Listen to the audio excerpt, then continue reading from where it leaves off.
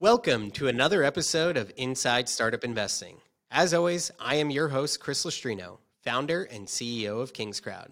Inside Startup Investing is the #1 podcast for learning about the best startups and investors in the online private markets. If you are a startup investor, this is a show for you. This podcast is powered by KingsCrowd's proprietary rating technology that helps us to uncover the best founders and stories that you need to hear about before clicking invest. Now, before we get started, we want to thank our sponsor, LawCloud, the premier solution for founders to prepare to raise capital online. Whether you need to file a Form C, a Form 1A, or a subscription agreement, LawCloud provides the lowest cost, easiest to use toolkit for founders to make raising capital online easier than ever. Now, on to today's show.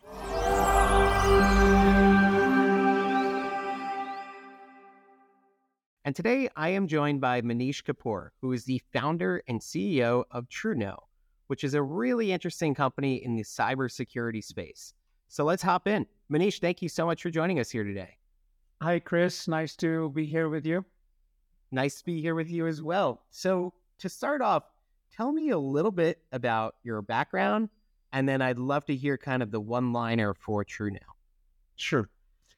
So my background, I'm born and raised in India, have been in the United States since 1994, went to high school, then University CU Boulder, and then I've been in the corporate world for 20 years.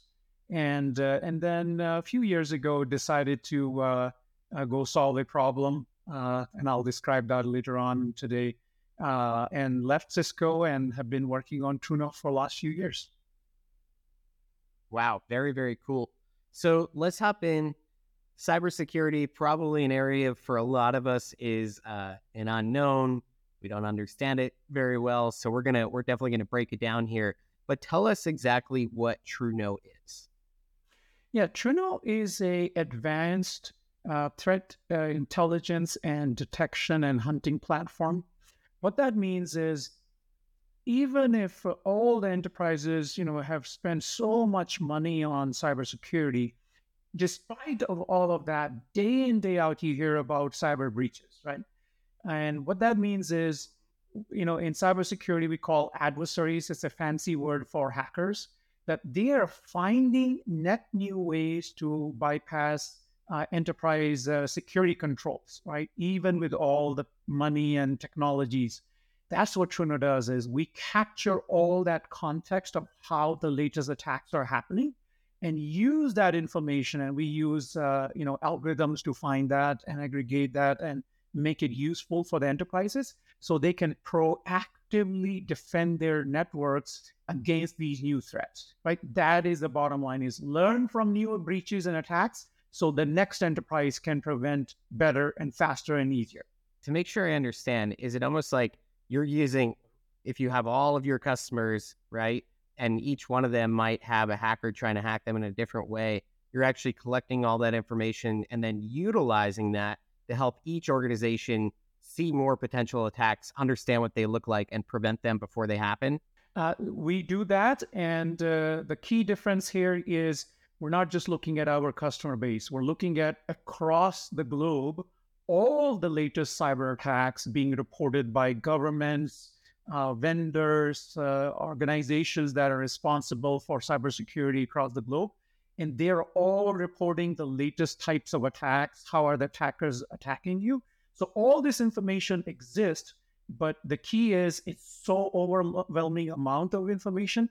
We take all that information. So it's not just taking our customer data, is taking all the data about the latest cyber attacks and then contextualizing it and delivering it in the context of our customer, what assets they have, what technology they have, what industry they have, so they can see, hey, what poses the highest threats to them based upon all that, and then they can take proactive measures. Understood. And is it providing recommendations on how to protect themselves, or is it kind of just giving them the guidebook of, hey, here are the threats you need to most prevent yourself from getting attacked by? It's actually both. So we will give them details on, here are the latest attacks that are targeted your industry, your technology, and here are actual detection rules that you can proactively put within your network that will prevent anything like this happening to you. So it's take that information on latest threats and turn it into proactive detection rules that these enterprises can deploy. Now, I'm curious, do you have, over kind of the first few years of having this deployed in the market, any stories of folks kind of getting these early warnings saying, here's the biggest threats posed to you, and then they put something in place, and then that threat or attack actually happens, and they were able to prevent it?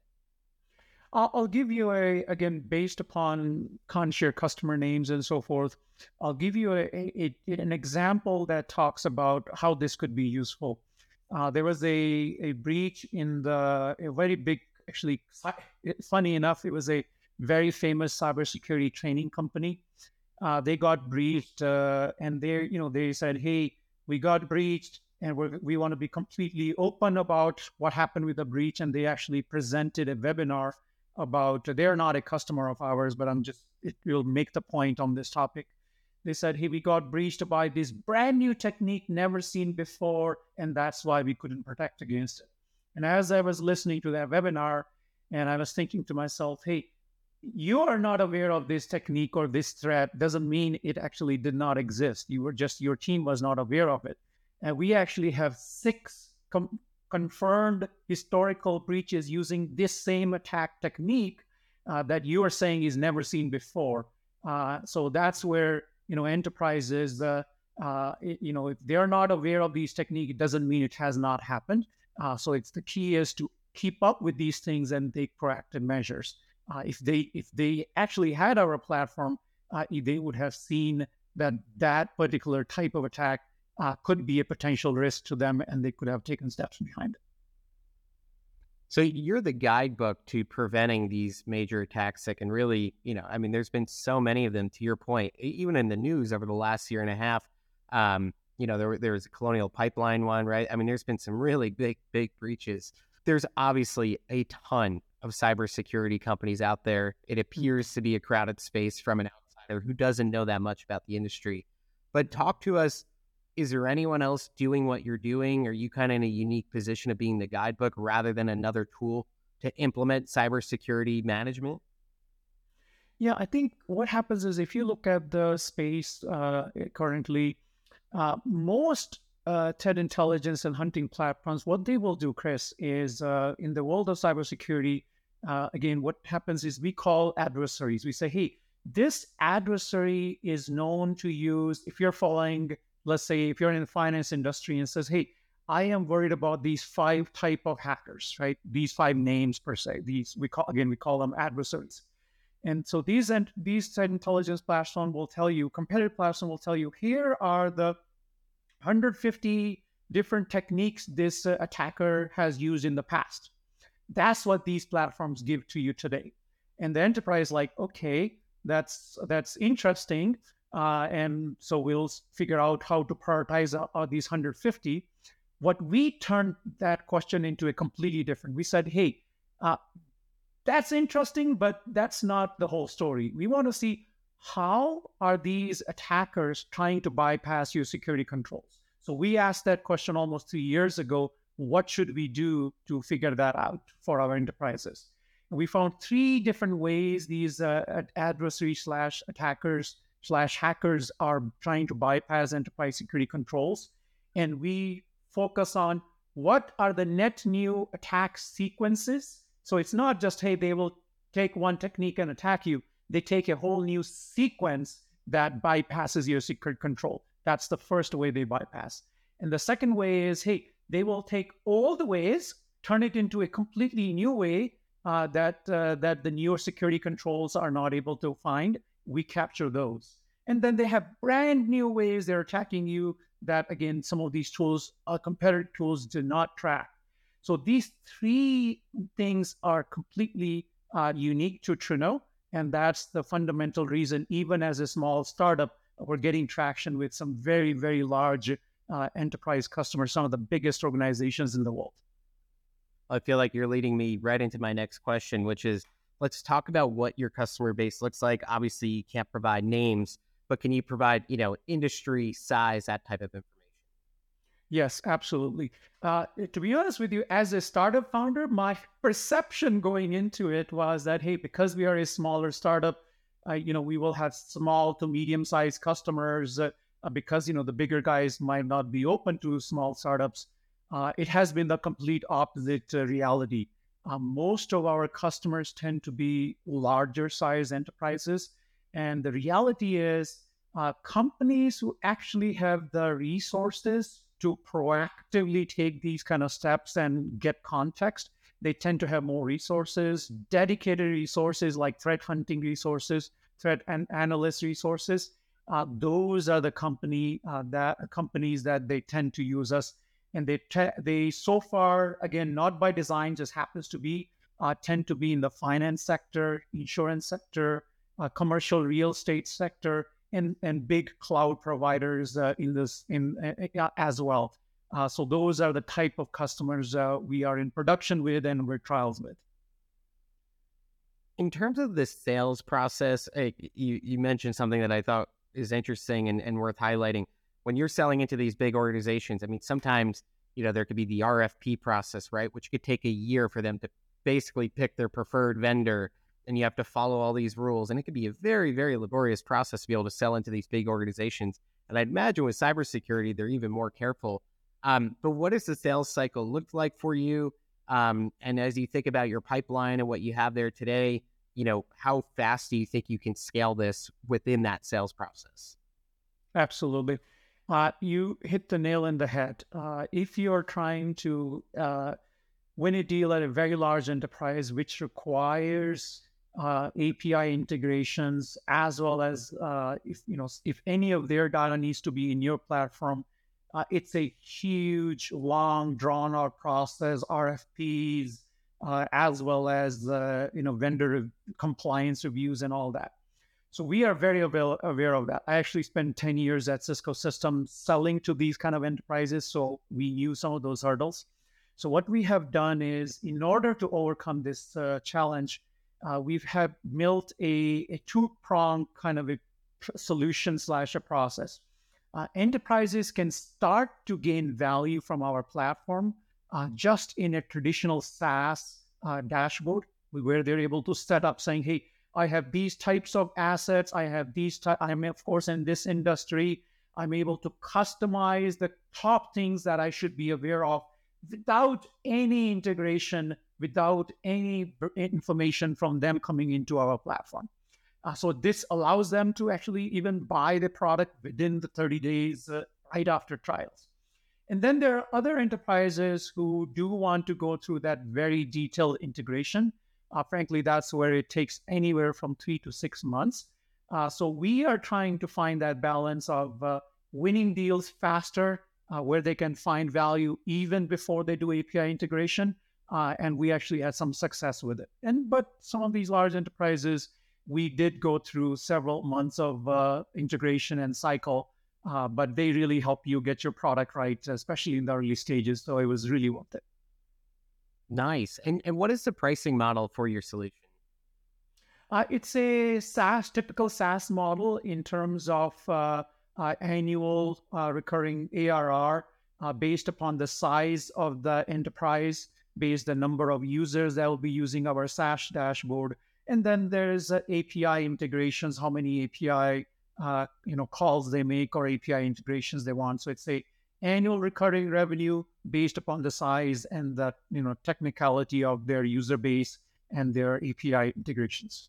And at this point, would you say that you have product market fit? And then I'd love to hear some feedback that maybe you've received from customers around why it's really providing value to them. Yes. I would say we are getting better and better at product market fit. That means is we were originally going after, again, as a startup, don't really know what exactly use cases. We have a problem we're trying to solve, and you're trying to find that product market fit and the right use cases.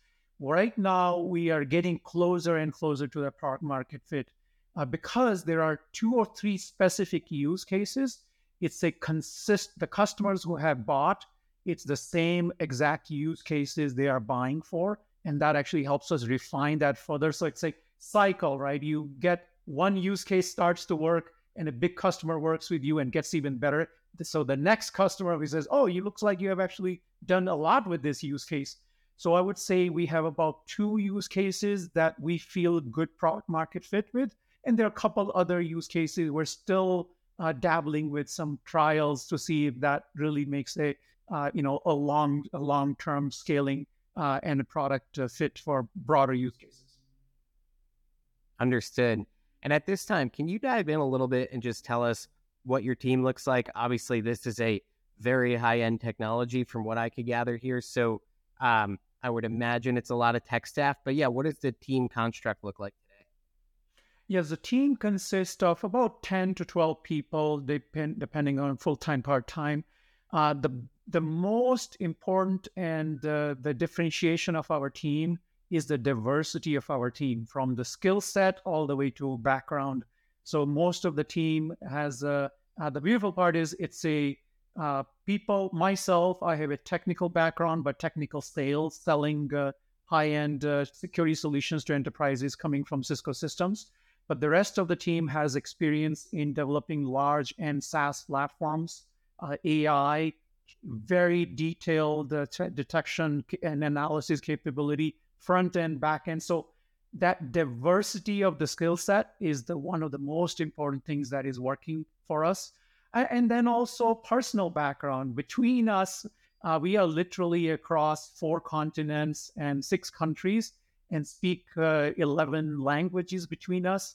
And there are half of them are men, half of them are women. So between all those things, we feel really blessed to have the level of diversity in skill set as well as personal background that makes us, click together. You're raising capital right now. Where will those capital funds be deployed to help grow the business? One of the most So 2 places we'll be focusing our capital raise use of funds for.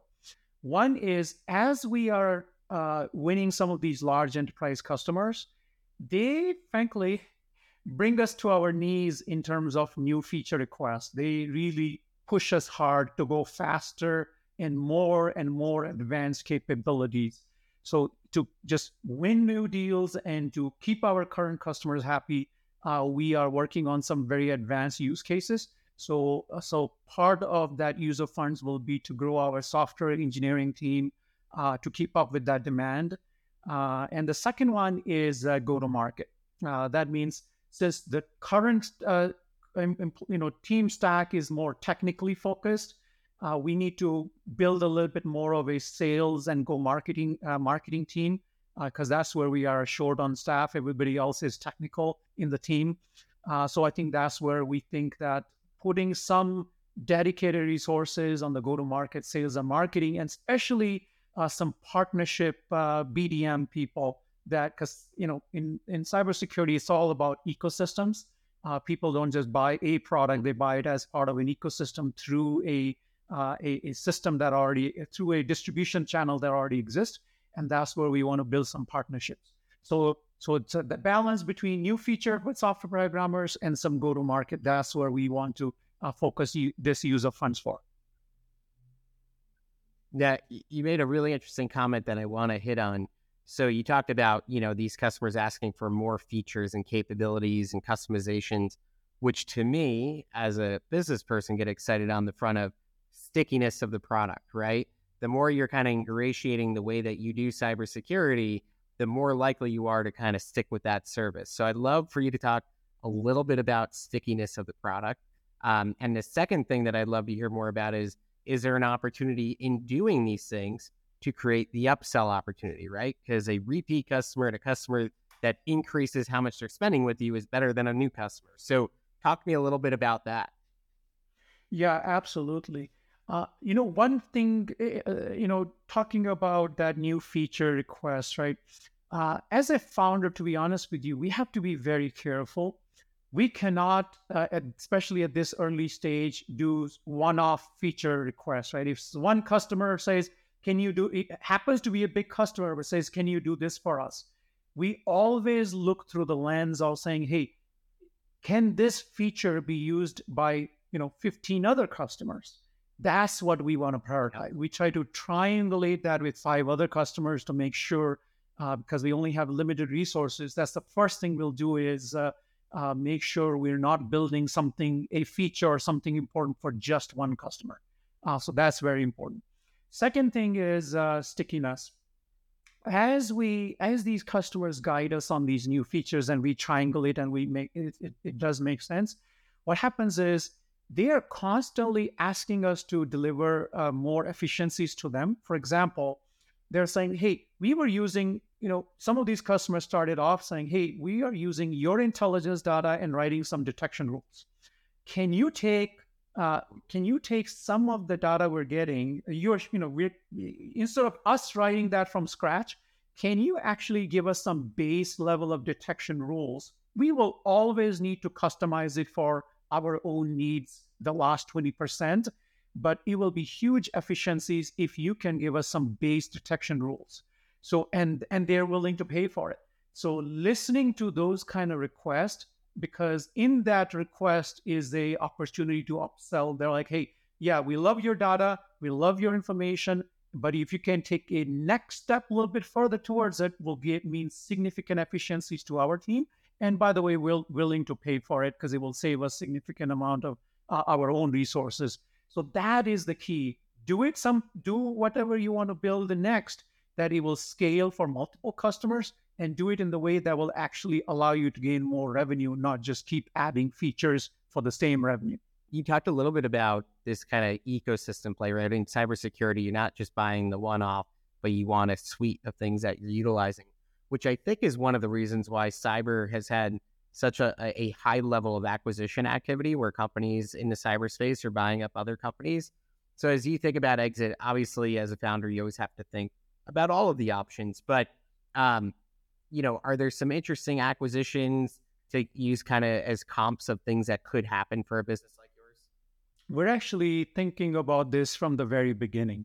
The important part is, no matter what you do in cybersecurity, no matter which part of cybersecurity a vendor is in, every part of cybersecurity needs to have the latest threat intelligence, because if you do not have that, it doesn't, it's hard to build a good trust security product if you don't have the right type of intelligence, as well as detections. So our product naturally needs to have an ecosystem in terms of integration with SIM vendors, with EDR vendors, with other kinds of platforms, log management vendors, and so forth.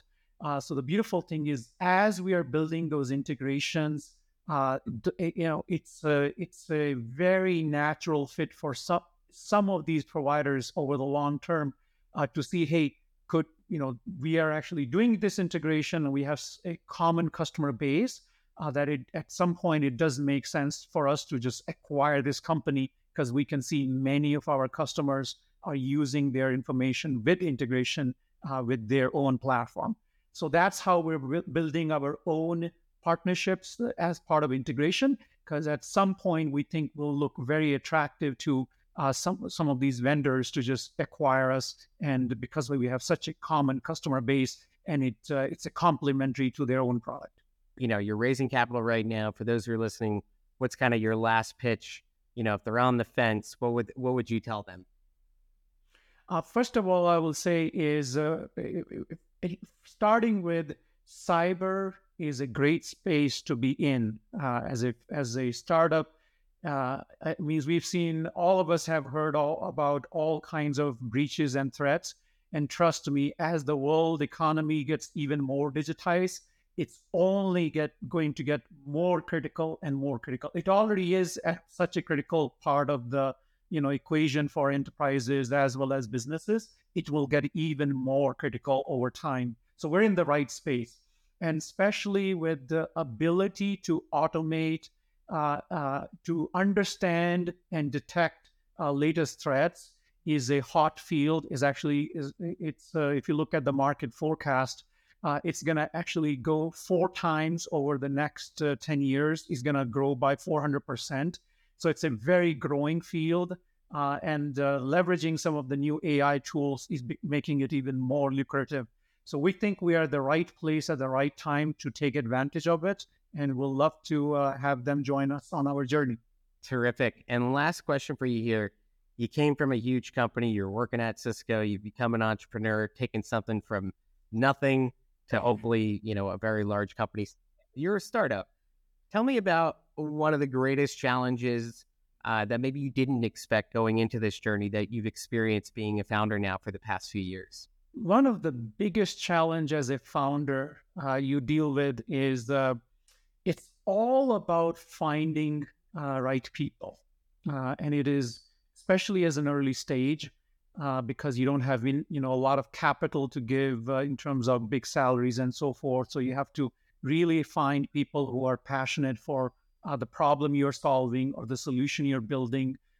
So I would say if you are a founder or thinking of being a founder, your number one job is to find the right people. And that right people is not just your team, but it's also your early customers. It's also your early partners. It's also your early investors, because they truly have to believe in you and the problem you're solving and the way you're solving it, because there are many, many ups and downs you will go through and uncertainties you will go through.